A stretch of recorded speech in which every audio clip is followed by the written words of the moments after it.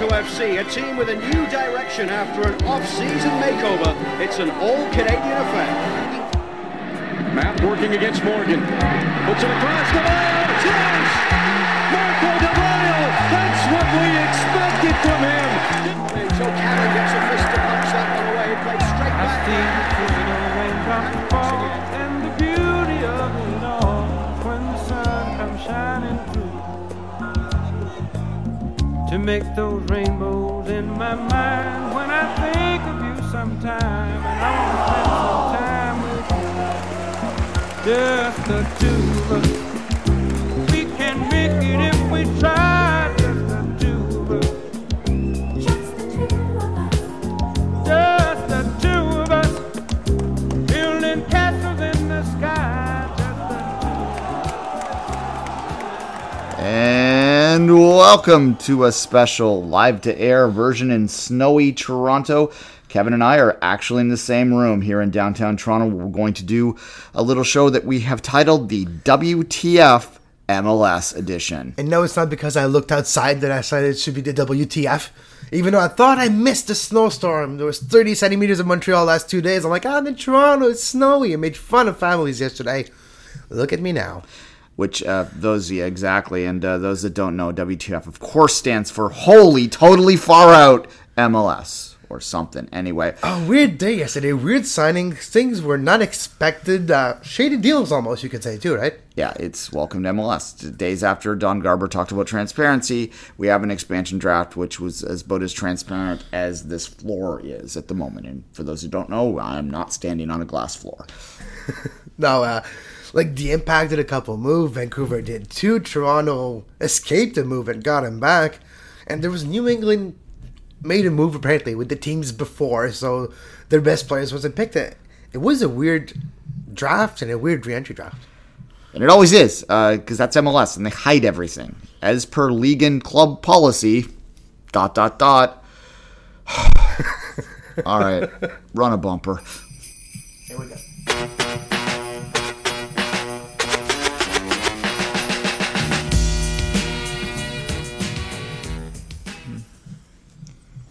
It's a hip-hop dance party here in the downtown location that we're filming at now. No one wants to see me dance, Kevin. No one really wants to see me dance. No, but Argal, if you're still down there, hang on, buddy. I love you, Argal.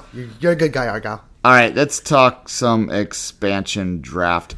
Heath Pierce is gone. We'll start there. Woo! That was my reaction. You're happy. That was a Twitterverse reaction, too. Okay, so this wasn't a big loss. You were happy that this is the way it shook out. Not the much to talk about there. Heath maybe had the most pretentious name in MLS. Heath kind of sounds like a guy that went to Harvard, don't you think? Yeah, he had the haircut to fit too, but on the field, it's not the biggest loss.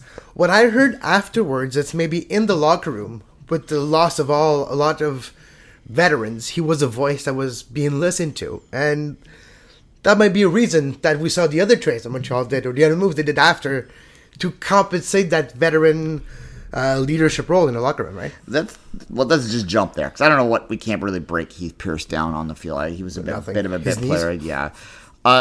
Real Cocker, really? Where'd that one come from? Oh, my first reaction when we were together at Upper Bob's house, I was like, WTF, LOL, what happened?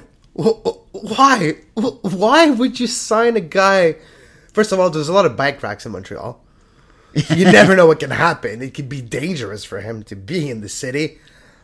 But to be fair, I readjusted my stance after a couple of Twitter exchange with Lloyd Barker and Frédéric Law, the commentator for the French TVA Sport channel. First of all, it might be breaking news to you, but the Impact renegotiated the salary of Nigel Rio-Cocker before the re-entry waiver draft. So the cap hit is probably a lot lower than $400,000, which is probably the best news of the day for the Impact. And last joke on the matter, does he have a sort of a bonus in there that he gets a little bit more if he doesn't tweet and walk? At least he probably won't cook like his former teammates in Vancouver. Poof. Okay. Anyway, he hurt himself tripping over a bike rack last year, for those that don't remember. Had a concussion, and to be honest, he was never the same player after.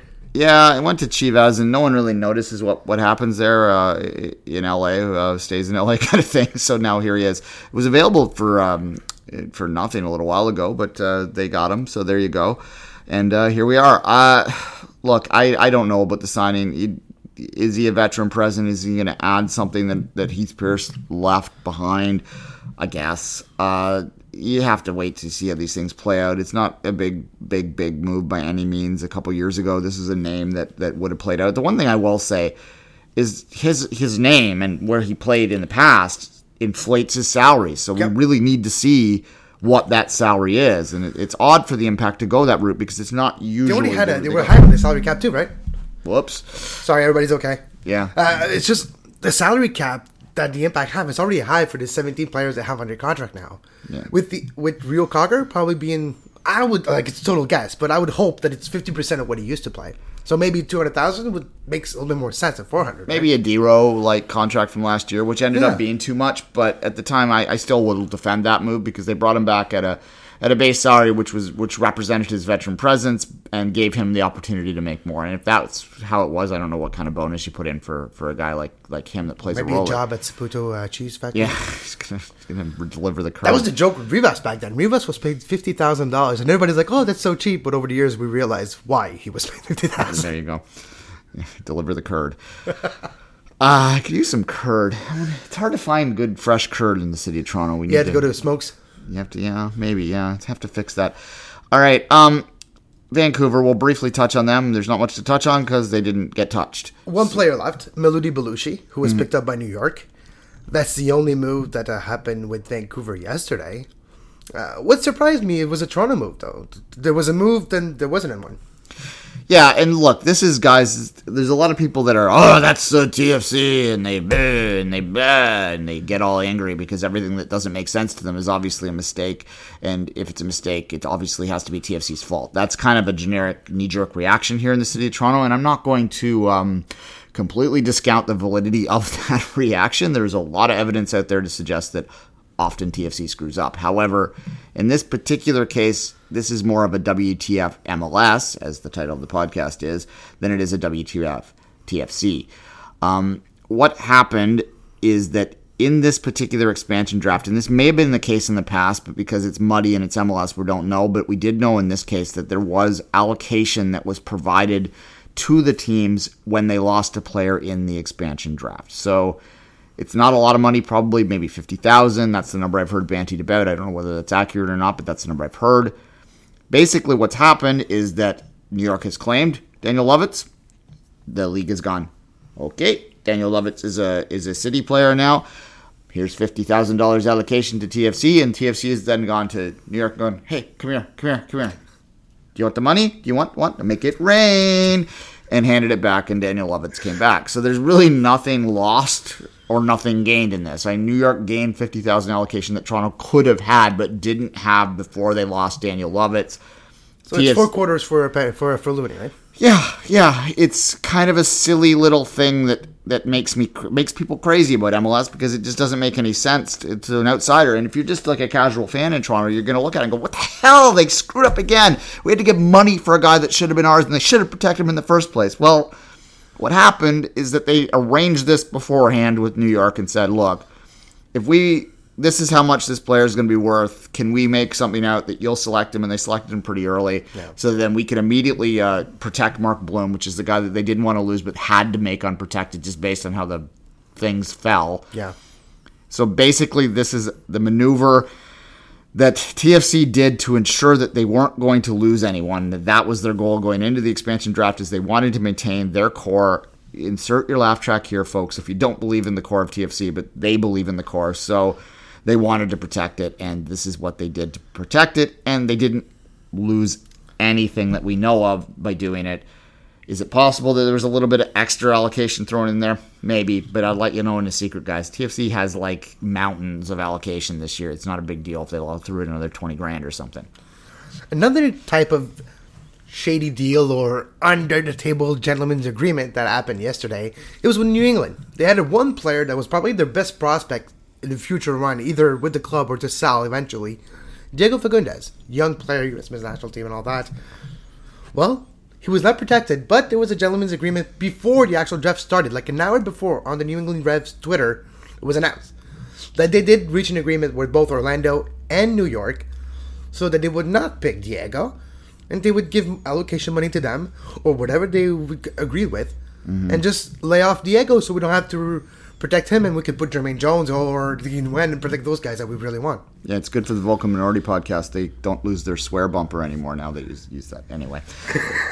Yeah, and this is the type of stuff that makes fans crazy. And when you have Don Garber talking at MLS Cup just not even a week ago on Sunday about the need for transparency, and then you have an expansion draft where there's all these kinds of back-scratching handshakes behind closed doors, crazy secret signals. Yeah, like bat signal in the sky. The allocation signal went up above Philadelphia, maybe somewhere. Boo, boo, boo.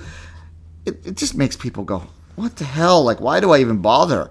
And fans want to do this. This is the one thing, in many ways, MLS... Mock drafts and all that, they like to do that. Yeah, I don't get it myself, but a lot of fans love that, and MLS kind of denies that aspect of that fantasy aspect of their fandom by just not disclosing allocation, not disclosing these rules and all this sort of stuff. It's just a bad start, Kevin. Another example is before the re-entry waiver draft. We looked for hours to get the list of the 58 players, and it came out 5 minutes before the actual start of the re-entry waiver. The waiver draft, yeah. So what's the point of make it public if you 10 minutes? How can we get prepared with 10 minutes? I thought it was stupid too. And we have to be careful. You called it the re-entry waiver. The re-entry draft is actually in 2 days. The waiver draft. The waiver draft was yesterday. These are different things based on level of experience and whether the re-entry draft, which will wrap up on Monday. I'm at a soccer tournament on Friday, so you're not getting live coverage from me. Anyway, yeah, it's all very confusing to the casual fan, and it sort of, I think, deloads things. The one other last point that I wanted to make on this is that when you talk about the transparency, a couple things jump out. LA and New York didn't lose anyone, and this is now the two... Everyone recognizes that these are the two clubs that everyone assumes that the head office wants to do well and bends over backwards for, right? Especially the Galaxy, but the Red Bulls too. In the last 3 expansion drafts, the LA Galaxy and the New York Red Bulls have not lost a single player. We're going back to the Vancouver expansion draft here. They haven't lost anyone. LA's the best team in the league during that time, and they haven't lost a player. That makes no sense. They just won the championship, and New York or Orlando did not want to have one champion in their team? No, Dan Gargan was available. That might have been a nice, decent pickup. He was the first pick in everybody's mock draft, Dan Gargan. Yeah, but alas, here we are. So that begs the question, what the hell kind of deal does LA have in place? I mean, that's the best scenario, is that there's this deal that we haven't heard of to not select anyone. The worst deal is the league going, these guys, they're on there, but they're not, because we want them to stay. Want LA to be good. It's ridiculous. I mean, and even if there's nothing unbecoming going on, it's just like the league has to at one point have to not be so myopic about what the hell is going on and all this perception about LA and New York getting favorable treatment. Because when you look at something like that, how do you explain it? If it happened once, fine, coincidence. Twice, I don't know. But the last 3 expansion drafts, so the last 5 teams that came in the league did not pick one player from the 2 best teams in the league over the last 5-6 years. Yeah, just on the pitch level, on sport level, doesn't make sense at all. Yeah, and it's 5 picks to be clear, because one of those expansion drafts was Montreal's, which just had the single team. Yeah. But the other 2 were the Portland, Vancouver, and this past one, of course, with New York and Orlando. Oh, okay. Let's take a quick break, Kevin, and we'll come back and we'll talk a little bit about just overall New York and what it now means to have a second team in the New York area. I could trip a referee, tell by my attitude that I most definitely from. Hey, I download that song now. I haven't heard that in years. I'm wondering if maybe who's the new players from Europe that are going to make it there? Will they make it anywhere? Yeah, well, if you make it there, you can make it anywhere. I've heard that somewhere. We should get a Red Bulls fan on here one day, because we talk a lot about NYCFC because of my natural curiosity about them, because of my Manchester City fandom, but also just they're new and they're more interesting when they're new. But I think we should get the perspective of the other side of that rivalry soon. And we wanted to talk a bit about that right now with New York City FC coming in yesterday and getting some players in line. I think the NYCFC and both Orlando, what happens in the next 2 months is going to matter more to what their actual first day draft and what their provision, what they're going to look like. I think what they got yesterday were ammunitions for trades and whatever, right? Yeah, and the bit pieces, depth, stuff that'll play in U.S. Open Cup matches. And, there might, if one or two of those guys stand. If you look at past expansion drafts, if you get 1, 2, 3 guys from the expansion draft that are standout players that are starters for you, you've done very well. So that's kind of, you have to wait and see on that. But the New York thing, there has been some talk that the Red Bulls are growing bored with the investment. They didn't go after big names in the offseason. They left a DP slot open for a while there. Henri's going now, so how do they replace him? This is a really, as much as it's interesting for NYCFC this year, I think it's as interesting for the Red Bulls. What happens to the New York Red Bulls? Do they even stay the New York Red Bulls, Kevin? I don't know. There's a rumor that came out. It's been out for a little while, but yesterday was an article written on it, and people that we respect were talking about it. A.k.a. Brian Carson on Facebook and other of our friends in the United States. Well, it seems like there might be something in the work where the Red Bulls are ready to sell the stadium and the team, and a team like the Cosmos could swoop in, get the team and the club, make the transition to MLS, but who knows, it can happen. Yeah, I'm always very reluctant to have New York Cosmos talks, not because I have anything against them per se. I'm far more pro NASL than most people that do these kind of podcasts, from what I've been able to tell.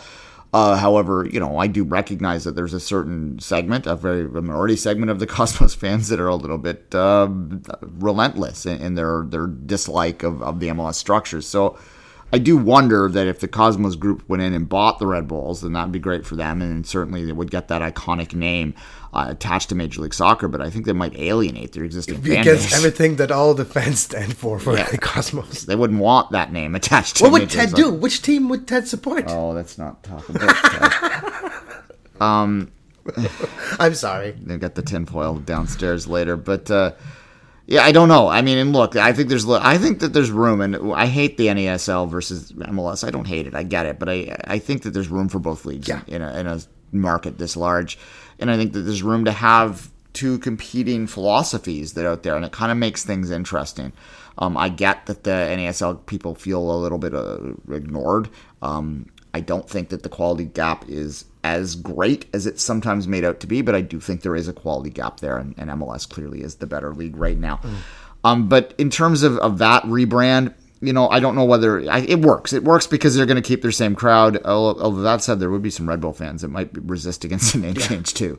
And the location is really different too. You're going from Nassau County to Nassau to Harrison, New Jersey. And if we talked to, when we had a Chance on from NYCFC, the third rail there a couple weeks ago, he talked about just how much the boroughs matter, like the marketing to specific areas of the city. I mean, we're not talking about very big areas geographically speaking differences, but aesthetically, just emotionally, philosophically, they matter. Density of population too. There's a lot of people in a square foot in New York City. I mean, I look even in Toronto. I'm an East End guy. I live in East York, and I associate and feel affinity towards East York that I don't necessarily feel for other parts of the city. That said, this is like half the size of New York City. So you expand that even further, and you get how, if you move a team from one side way over here and move it to way over there, not even in the city anymore, the fans aren't gonna follow. It's just too far for them.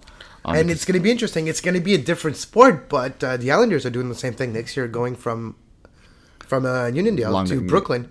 It's going to be interesting if maybe that will, if the fan follows, it might give ideas to New York, to Cosmos. If it doesn't, it might put stops in their plans. I think the Islanders still are technically on Long Island in Brooklyn. Brooklyn is the very tip of Long Island.